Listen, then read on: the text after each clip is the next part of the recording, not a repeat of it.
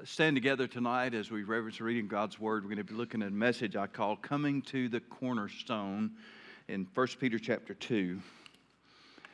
Coming to Him as to a living stone, rejected indeed by men, but chosen by God and precious.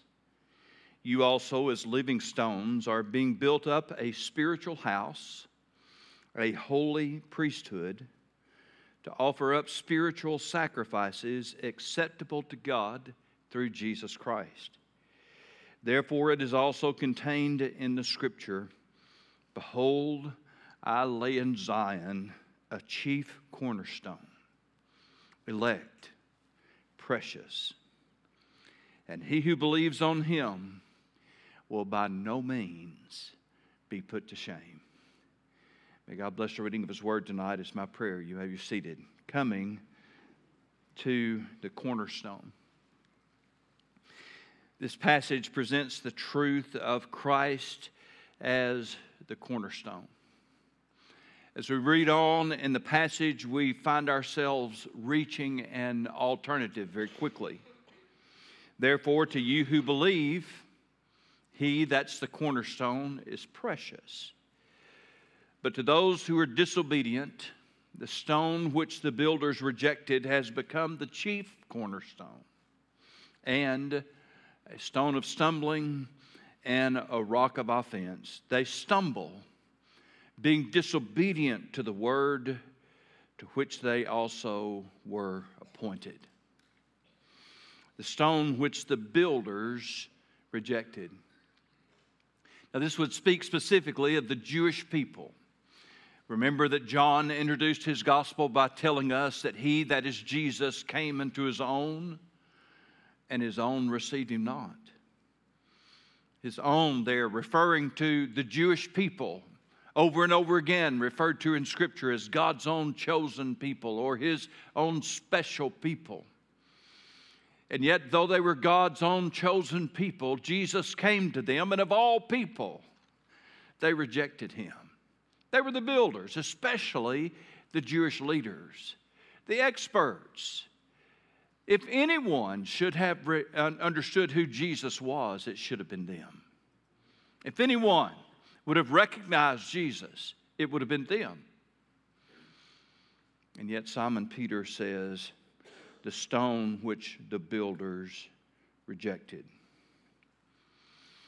He presents, interestingly, a progression where people are first disobedient to the word and then offended by the word. It is a stone of stumbling. They stumble over it because they're disobedient. And it then turns into a rock of offense. So they were offended by Him. They stumbled. We saw this play out perhaps most notably in Jesus' visit to His hometown. Early on in His ministry, He would go to Nazareth, to the little place, the little village where He had grown up, and thus the title, the Nazarene. And while He was there, He would speak in their synagogue, and He would read from there a passage of Scripture and sit down to teach upon it, and they were astonished. But then they were offended.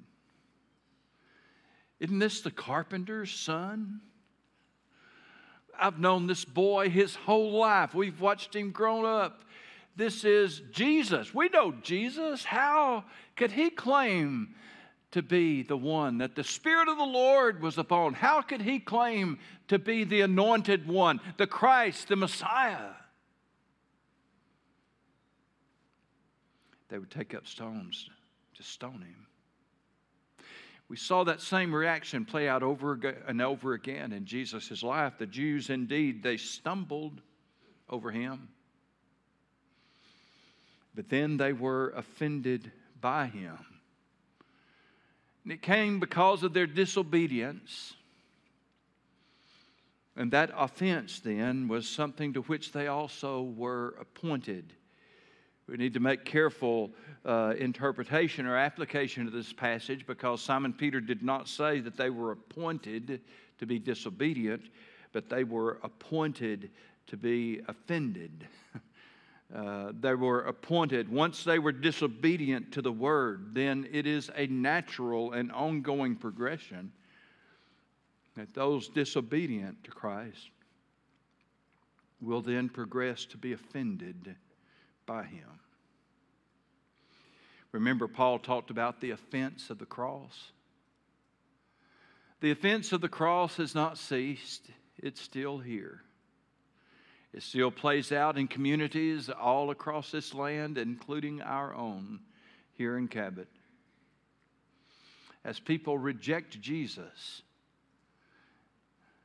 and then they find Him particularly offensive.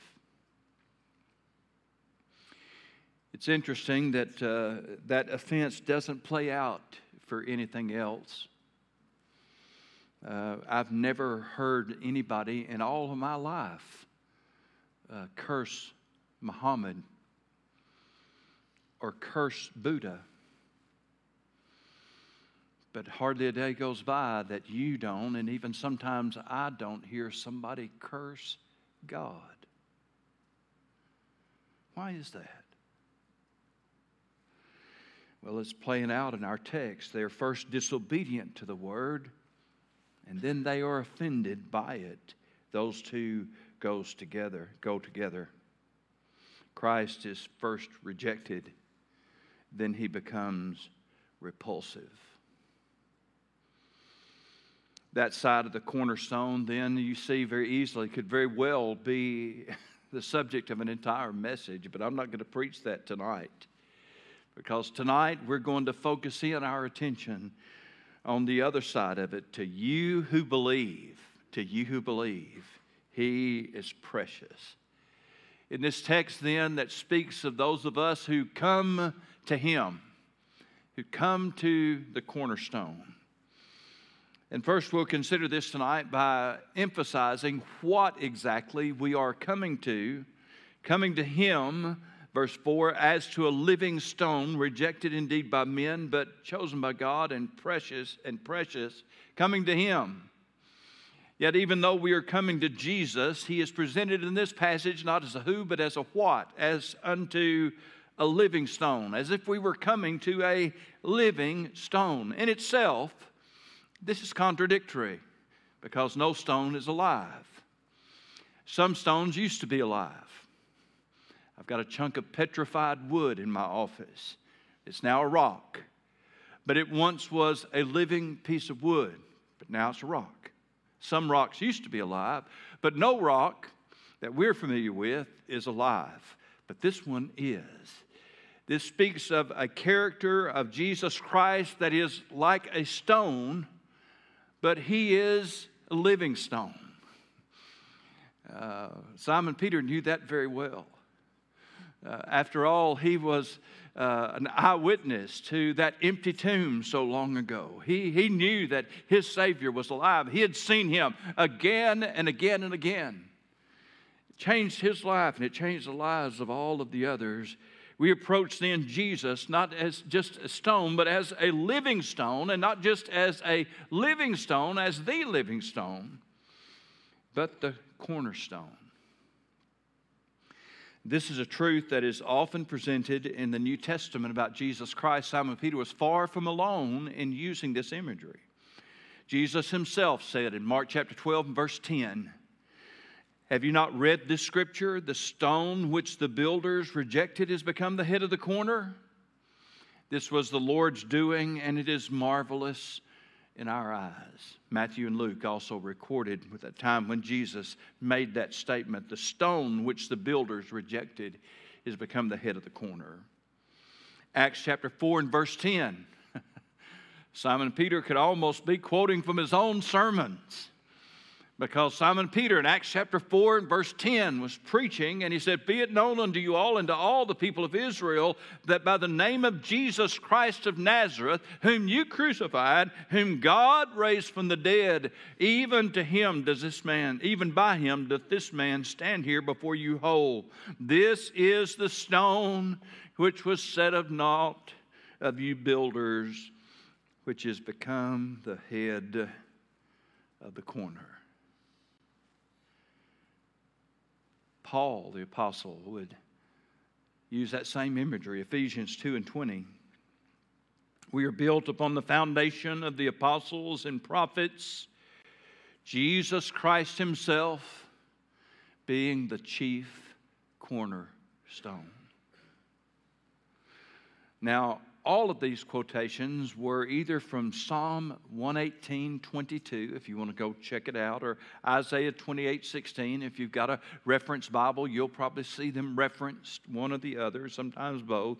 Psalm 118:22, Isaiah 28:16. These were prophecies then in the Old Testament, prophecies in the Psalm, prophecies from the Hebrew hymn book, prophecies from Isaiah 28. That said that Jesus Christ would be the chief cornerstone, but that he would be rejected by the builders. Now, the cornerstone was laid in such a way that all the other angles and all the other stones that would be laid would be set by the cornerstone. It had to be perfectly cut. As the builders like to say, it had to be square, and it had to be plumb. I've always liked to say plumb, by the way. Square and plumb. If it wasn't perfectly square and perfectly plumb, then everything else in the building would be out of place. You did not build your building and then set the cornerstone to fit your building. No. You set the cornerstone and then you build the building by that cornerstone. Simon Peter tells us that God is building a spiritual house. And this spiritual house speaks of the New Testament church of the Lord Jesus Christ. We aren't joining, you see, a religion. We are joining Jesus Christ, who Simon tells us is the very cornerstone of our lives and of our worship and service. So that the church is built on Jesus as the cornerstone. The cornerstone does not move to us. It does not adjust to us. It does not accommodate us. We come to him. Isn't that very powerful imagery? We come to him. And then Peter tells us, in that stark contrast, that this cornerstone, this living stone, is rejected by men but chosen by God. We figure out pretty quickly then that God doesn't rule by majority vote.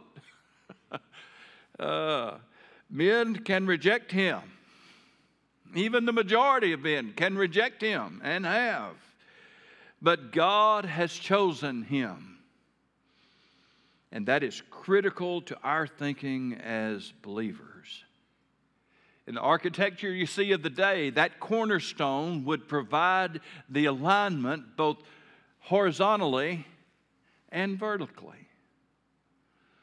The other stones that were set horizontally, those would be set by that stone. And the stones that were set vertically would be set by that stone. Jesus Christ then, as the cornerstone, becomes the means by which we can all be properly related to God. That's the vertical side of it. And properly related to each other. So that with Jesus Christ as the chief cornerstone, as the cornerstone of the church, set in such a way so that everything then can be added to him, we create then this spiritual house that Simon Peter describes, a place where men and women, where people are properly related to God and properly related to each other. And all we have to do is be properly set to the cornerstone. On the one hand, we might think it impossible to reject the one chosen of God, but make no mistake about it. If Jesus Christ were to ride a donkey right down Bill Foster Memorial Highway today, the multitudes would reject him. They would reject him. But remember at Jesus' baptism what the Father said? This is my beloved Son, in whom I am well pleased. Well pleased. Precious, you see. This is my beloved Son, precious to God, in whom I am well pleased. This would be repeated on the Mount of Transfiguration. Those references in Matthew 3 and Matthew 17. His baptism in Matthew 3, his transfiguration in Matthew 17. And with the addition, this is my beloved Son, in whom I am well pleased, on the Mount of Transfiguration. Hear him. Hear him. You see, let the world say whatever it wants to say about Christ and about Christianity. Let the world see whatever it wants to see in Jesus Christ. But the truth does not change. Jesus is the living stone. He is chosen by God, and he is precious to God. I'd understand how important this is and how vital this is in the biblical revelation. We need to remember that time when Jesus took the disciples up to Caesarea Philippi. It's a very Gentile area, a place that literally contained a place. I've told you this before. There was a cave there. The cave went down deep, and they couldn't measure it. They considered that cave to be the entrance of the underworld, the literal gates of Hades, the gates of hell. It was a place of horrible idolatry, as most idolatry was, but this one particularly so, because they worshiped the god Pan, and this was dedicated to him. And Pan was the one that had the torso of a man and the body of an animal, of a goat, and he was worshipped then in scenes of most forbidding vulgarity. It was a terrible place, so terrible that the Jewish rabbis forbid the Jewish people, Orthodox Jews, to even go there. Jesus went there. And it was there that he asked that disciples, who do men say that I am? And they had several opportunities, several things they could say. Well, some say this, some say that. But who do you say that I am? And by the way, it was Simon Peter. Yeah, this guy, Simon Peter, who said, thou art the Christ, the Son of the living God. And Jesus said, blessed art thou, Simon, son of Jonah, for flesh and blood hath not revealed this unto thee, but the Father which is in heaven. You didn't figure this out on your own. God told you. I love that. The Father has revealed this to you. And I say unto you, Jesus said, that thou art Peter, and upon this rock I will build my church. That's Matthew 16 and 18. And the gates of hell shall not prevail against it. Upon this rock I will build my church. What was the rock? Well, that's still in dispute today. Many well-meaning Christian people down through the centuries have come to the conclusion that Jesus was saying that Simon Peter would be the rock upon which the church was built. But apparently Jesus forgot or neglected to get that point across to Simon Peter. Because you see, Simon Peter very clearly says in our text tonight that Jesus Christ is the chief cornerstone. Paul the apostle would say that the church would be built upon the foundation of the apostles, plural, and prophets, Jesus Christ himself being the chief cornerstone. What was the rock? The rock was Simon Peter's confession, the truth that he had proclaimed. Thou art the Christ, the Son of the living God. That confession, that profession, the truth about who Jesus is, that Jesus is the rock, the stone that the builders rejected, the living stone, Jesus, would be the foundation of the church. Peter knew very clearly who the cornerstone was. And so by telling us then that Jesus Christ is the cornerstone, he was telling us that Jesus, in that building of this spiritual house, Jesus would be the first stone set in place. He would be the stone by which every other stone would be determined so that it would be set in place. Horizontally, it would be set in place vertically. Everything, all the measurements of the entire structure then would be related to him, because he is the very first stone put in place. But then he also tells us that he had become the head of the corner. And I don't know why I found that so confusing all those years, because I kept wondering, how could Jesus be both the cornerstone and the capstone? But if you stop and think about it, it makes perfect sense. He's the first stone put in the building, and he is the last stone put on the building. And that makes sense, because after all, Hebrews 12:2 says, he is the author and finisher of our faith. Looking unto Jesus, the author and finisher of our faith, who for the joy that was set before him endured the cross, despising the shame, and is set down at the right hand of the throne of God. Not one time, not two times, not three times, but 4 times in the book of Revelation, Jesus said, I am Alpha and Omega, the beginning and the ending, the first and the last. You see, Jesus is both the first stone put in place that orients the entire building, and he is also the last stone, the finishing stone, capstone. Simon Peter knew who the cornerstone was. He knew who the head of the corner was. The stone that the builders rejected occupied both positions. So that's who we're coming to, or what we're coming to. We're coming to the cornerstone, the one that we must be oriented to, that doesn't adjust to us, that's not subject to discussion, that's not subject to majority vote. He is chosen by God. He is precious to God. He is the living stone, the author and the finisher, the first and the last. That's who we're coming to. But then we also see in our text what happens when we come to him. What happens when we come to him? Verse 5, you also. And with those 2 words, Simon Peter reaches across all these many centuries to lay his hand on my shoulder and the shoulder of every person in this building tonight. You too. You also. You also. As living stones are being built up a spiritual house, a holy priesthood, to offer up spiritual sacrifices acceptable to God through Jesus Christ. Therefore, it's also contained in the Scripture, behold, I lay in Zion a chief cornerstone, elect, precious, and he who believes on him will by no means be put to shame.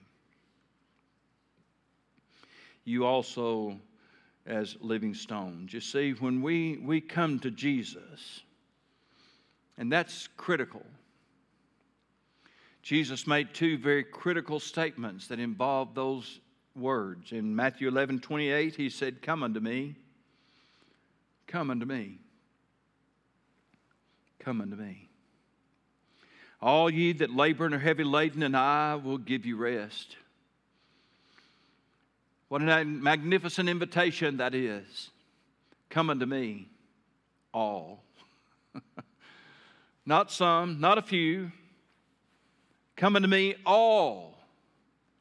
All you that labor and are heavy laden. Why would he describe those that way? Because sin makes us work hard, and sin creates a heavy burden to bear.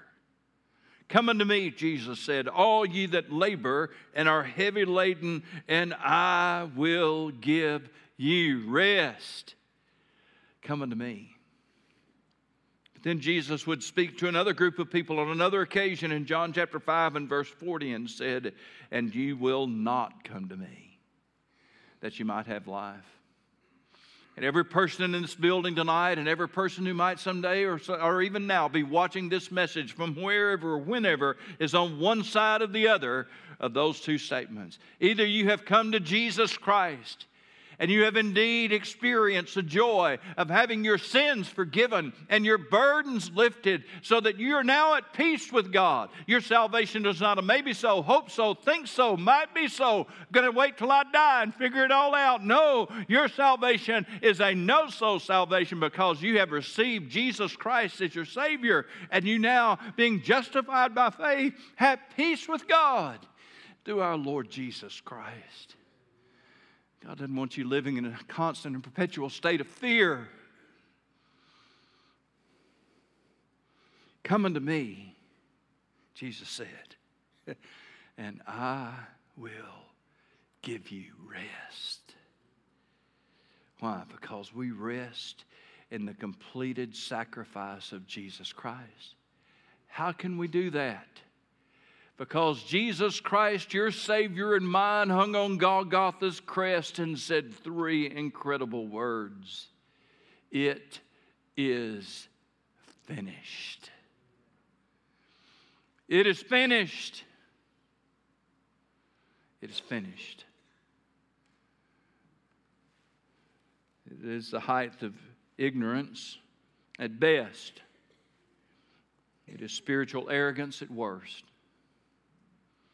To actually believe that somehow it must be up to us to add something to what Jesus has declared to be finished.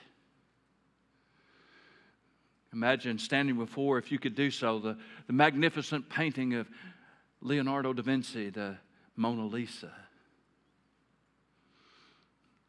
Man, I need to fix that smile. I believe if he should have turned that just a little bit more. No. The very idea.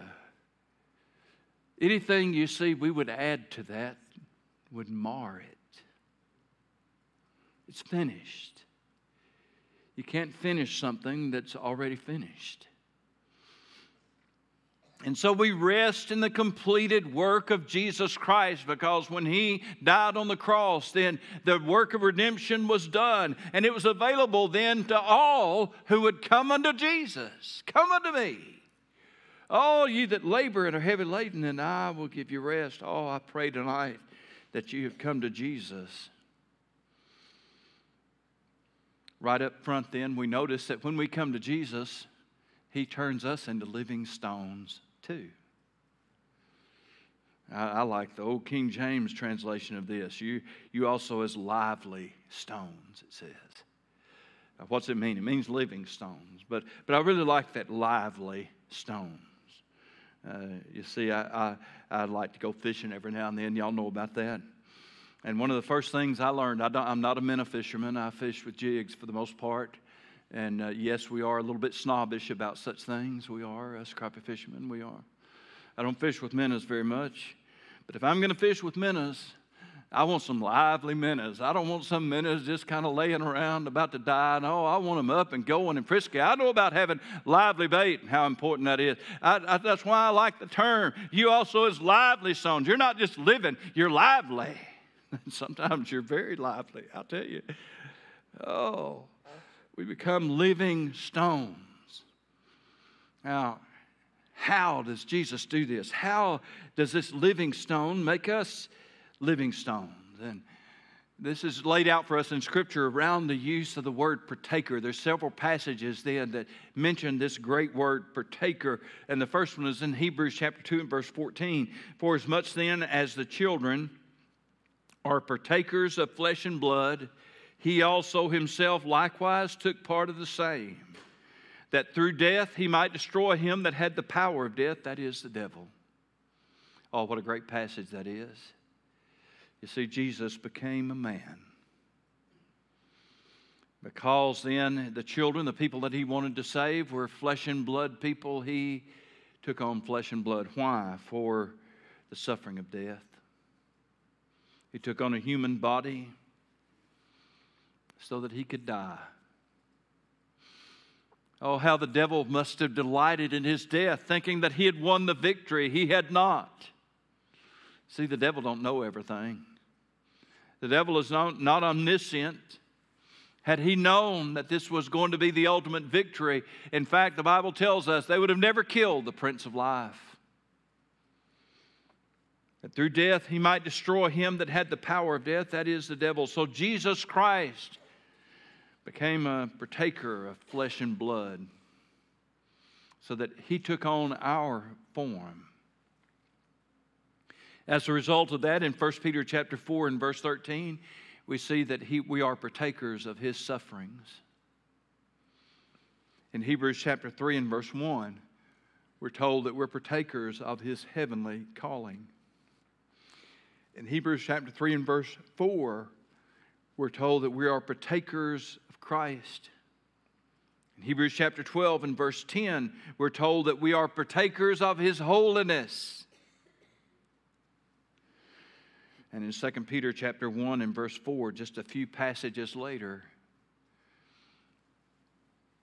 whereby are given unto us exceeding great and precious promises, that by these you might be partakers of the divine nature, having escaped the corruption that is in the world through lust. Paul put it this way, that as many of us as are in Christ are a new creation, a new creature. Old things have passed away. Behold, all things are become new. God makes us new in Jesus Christ. How does he do that? Well, he makes us living stones. Jesus Christ is a living stone. He makes us living stones. We are then partakers of Christ, because Christ is in us and we are in Christ. And he then connects us to himself. And at the same time, he connects us to other living stones. You see, where once we were alienated, where once we were separated from God, we were without God, we were without a commonwealth, aliens, he said, from the commonwealth of Israel. We were without hope and without God in the world. But now we're the people of God. God does not intend for us to be isolated, it's out alone in this world. No, he intends for us to be connected with other believers. And he does this because now we are the people of God.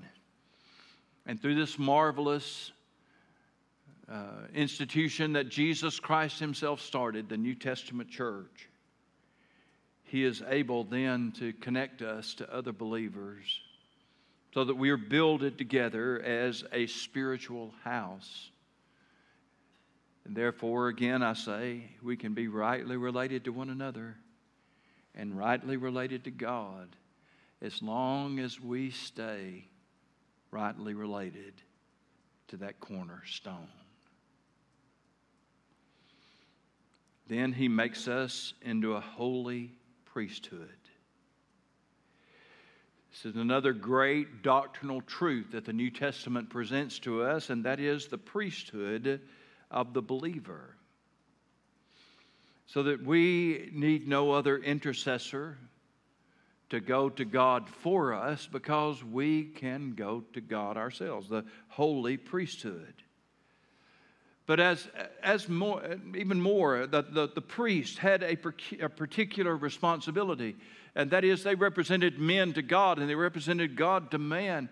And so as a holy priesthood, then, we are sent out into the world, out into our workplace, out into our sphere of influence, where God is able to work through you, because you are a living stone, because you are a partaker of the divine nature, because Christ is in you, and because you are in Christ, then God is able to work with you and work through you to reach others. If we approach the Christian life and the whole subject of church within the framework of what it does for me, or what I like, or what I want, we're missing this critical point. God makes us a holy priesthood. And as a holy priesthood, then, we can offer spiritual sacrifices. Romans chapter 12 tells us what the first sacrifice is. This is no big surprise to you. Ourselves. We present our bodies unto him as a what? A living sacrifice. We're a living stone. You say, well, that's a contradiction. It's no more contradiction than a living sacrifice. We're a living sacrifice. Not laying on an altar, pouring out our lifeblood, but a living sacrifice, holy and acceptable unto God. The first sacrifice we offer is ourselves. The Bible speaks of many others. Our prayers are sacrifices. Our praise, we offer the sacrifice of praise. When you came to church tonight, folk, you might not have realized it, but you were presenting your body as an offering unto God. You did it. You could be at home. You could be out on the lake fishing or skiing, all sunburned and hurting. You could be out there, all dehydrated and dried out and tired and wore down. You could be out there, but instead you're sitting here worshiping God. What did you do? You presented your body as a living sacrifice unto God. What did you do? You came in here then and we prayed together. We offered those. We prayed. Someone led us in prayer, but we could have just as easily had a time of prayer where everybody in this building prayed. Not just by listening to somebody else pray, but everyone prayed. You don't have to have somebody to pray for you. It's a good thing to be prayed for, but we worshiped. We offered up the sacrifice of praise. How important is that? The psalmist tells us that God inhabits the praises of His people. We bring others maybe with us.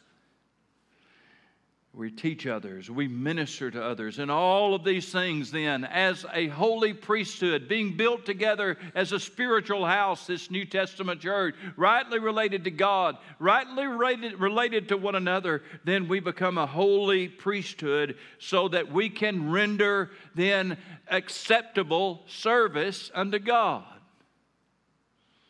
Yeah. How important is that? Remember, Jesus told us that if we even give a cup of cold water in His name, that we'll in no wise you lose our reward. God sees when we come to church and we offer our body to Him as a sacrifice. God sees it. When we come to our place, the place where we should be, where we are built together, and we join ourselves with other believers in submission to our Lord Jesus Christ to serve Him, God sees all of that. He sure does. When we go out into our workplace then and represent Jesus Christ to the people that we work with, God sees all that. See, we come to Jesus as a living stone, and then He turns us into living stones. It's a neat thing. And then God gives us a magnificent promise, and I'll give you this and we'll shut down tonight. I love that phrase, He'll by no means be put to shame. He that believeth on Him shall by no means be put to shame, by no means be disappointed. Imagine that you have been raised all of your life, or imagine a person, maybe not yourself. Imagine someone who was raised all their life to believe in the truths or the ideas as they think it is, the truths of Islam, the principles of Islam, so that you're a Muslim. You're not just any kind of Muslim. Then you become, this person becomes a devout Muslim. A very faithful follower of the principles of the Quran. He trusts in Muhammad. He observes very carefully all of the rituals, all of the formulas that are associated with their religion. As so many do, he becomes more and more hostile, especially to those who are Christian. It's not that Islam is against Jesus Christ. As they see Him, they will tell you very quickly they believe in Jesus. But when you read and research in the Jesus that they believe in, you'll find very quickly that He's not the same Jesus. And so for those who are perverting the name of Jesus, they grow increasingly hostile. You see, he's a devout Muslim, and so he believes in the Jesus who is coming again. Oh, they believe that. But you see, they believe in the Jesus who is coming again to destroy all of those people like you and I who believe that Jesus was the source of our life, coming to judge them, to destroy them, to wipe them off the face of the earth, so that all that would be left would be the true followers of God and His one true prophet, Muhammad. They believe in Jesus. Believing all of those things, everything that he's been taught, then he associates himself with one of the groups that believes in jihad, the holy war. This young man then straps himself with explosive devices, rigs up a trigger that he can carry in his hand. He believes in Muhammad with all of his heart. He believes in the God of Islam. He believes it with all of his heart. He believes in jihad. He believes that Jesus is going to come back one day and wipe out all of those who reject Muhammad as prophet and who have not followed the truth. And so he believes in jihad, that they're just doing this work of God, by wiping out the infidels. He walks into a crowd of people. This young man blows himself up. He believes with all his heart that he's going to go straight to heaven, that he's going to be welcomed by dozens of young, beautiful virgins, and he'll get to spend his time all eternity then, fulfilling his every desire.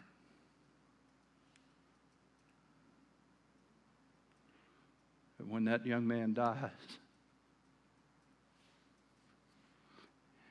he's going to lift up his eyes in hell.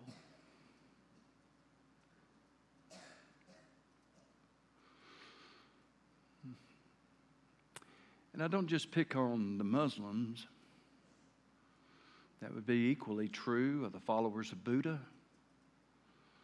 the followers, the Sikhs, the followers of the Hindu ideologies, and any one of 100 others. Sincerely believing that they are going to go through the pains of death. They're going to move forward in whatever way that their religion teaches them. But for everyone who dies without Jesus Christ, the future is the same. In hell, they'll lift up their eyes, being in torments. How disappointing. How disappointing.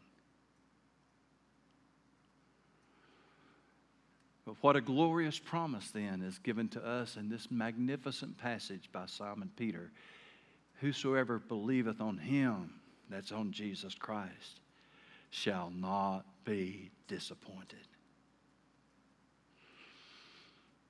We have the very word of the one who died and lives again to assure us that when we die, we're going to go to heaven because we have believed on the Lord Jesus Christ, because we trusted in him and received that magnificent salvation. Whoever believes on him will not be put to shame.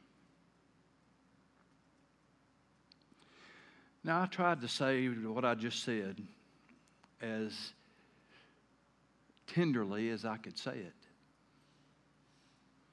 while still speaking the truth. You see, this Bible says there is no other name given among men whereby we must be saved. There is only one name by which people can be saved. Oh, that's offensive, Brother Rich. You bet it is. It was offensive when Simon Peter preached it. It's still offensive today. There is none other name given among men whereby we must be saved but the name of Jesus Christ. And I can assure you tonight, on the authority of God's word, if you'll believe on Jesus Christ, he will save you and you will not be disappointed. Not for a moment. Not for a moment. We're not going to get to heaven and say, well, is this all there is? No. No. You'll not be disappointed. It is indeed sweet to trust in Jesus. Let's stand together, please.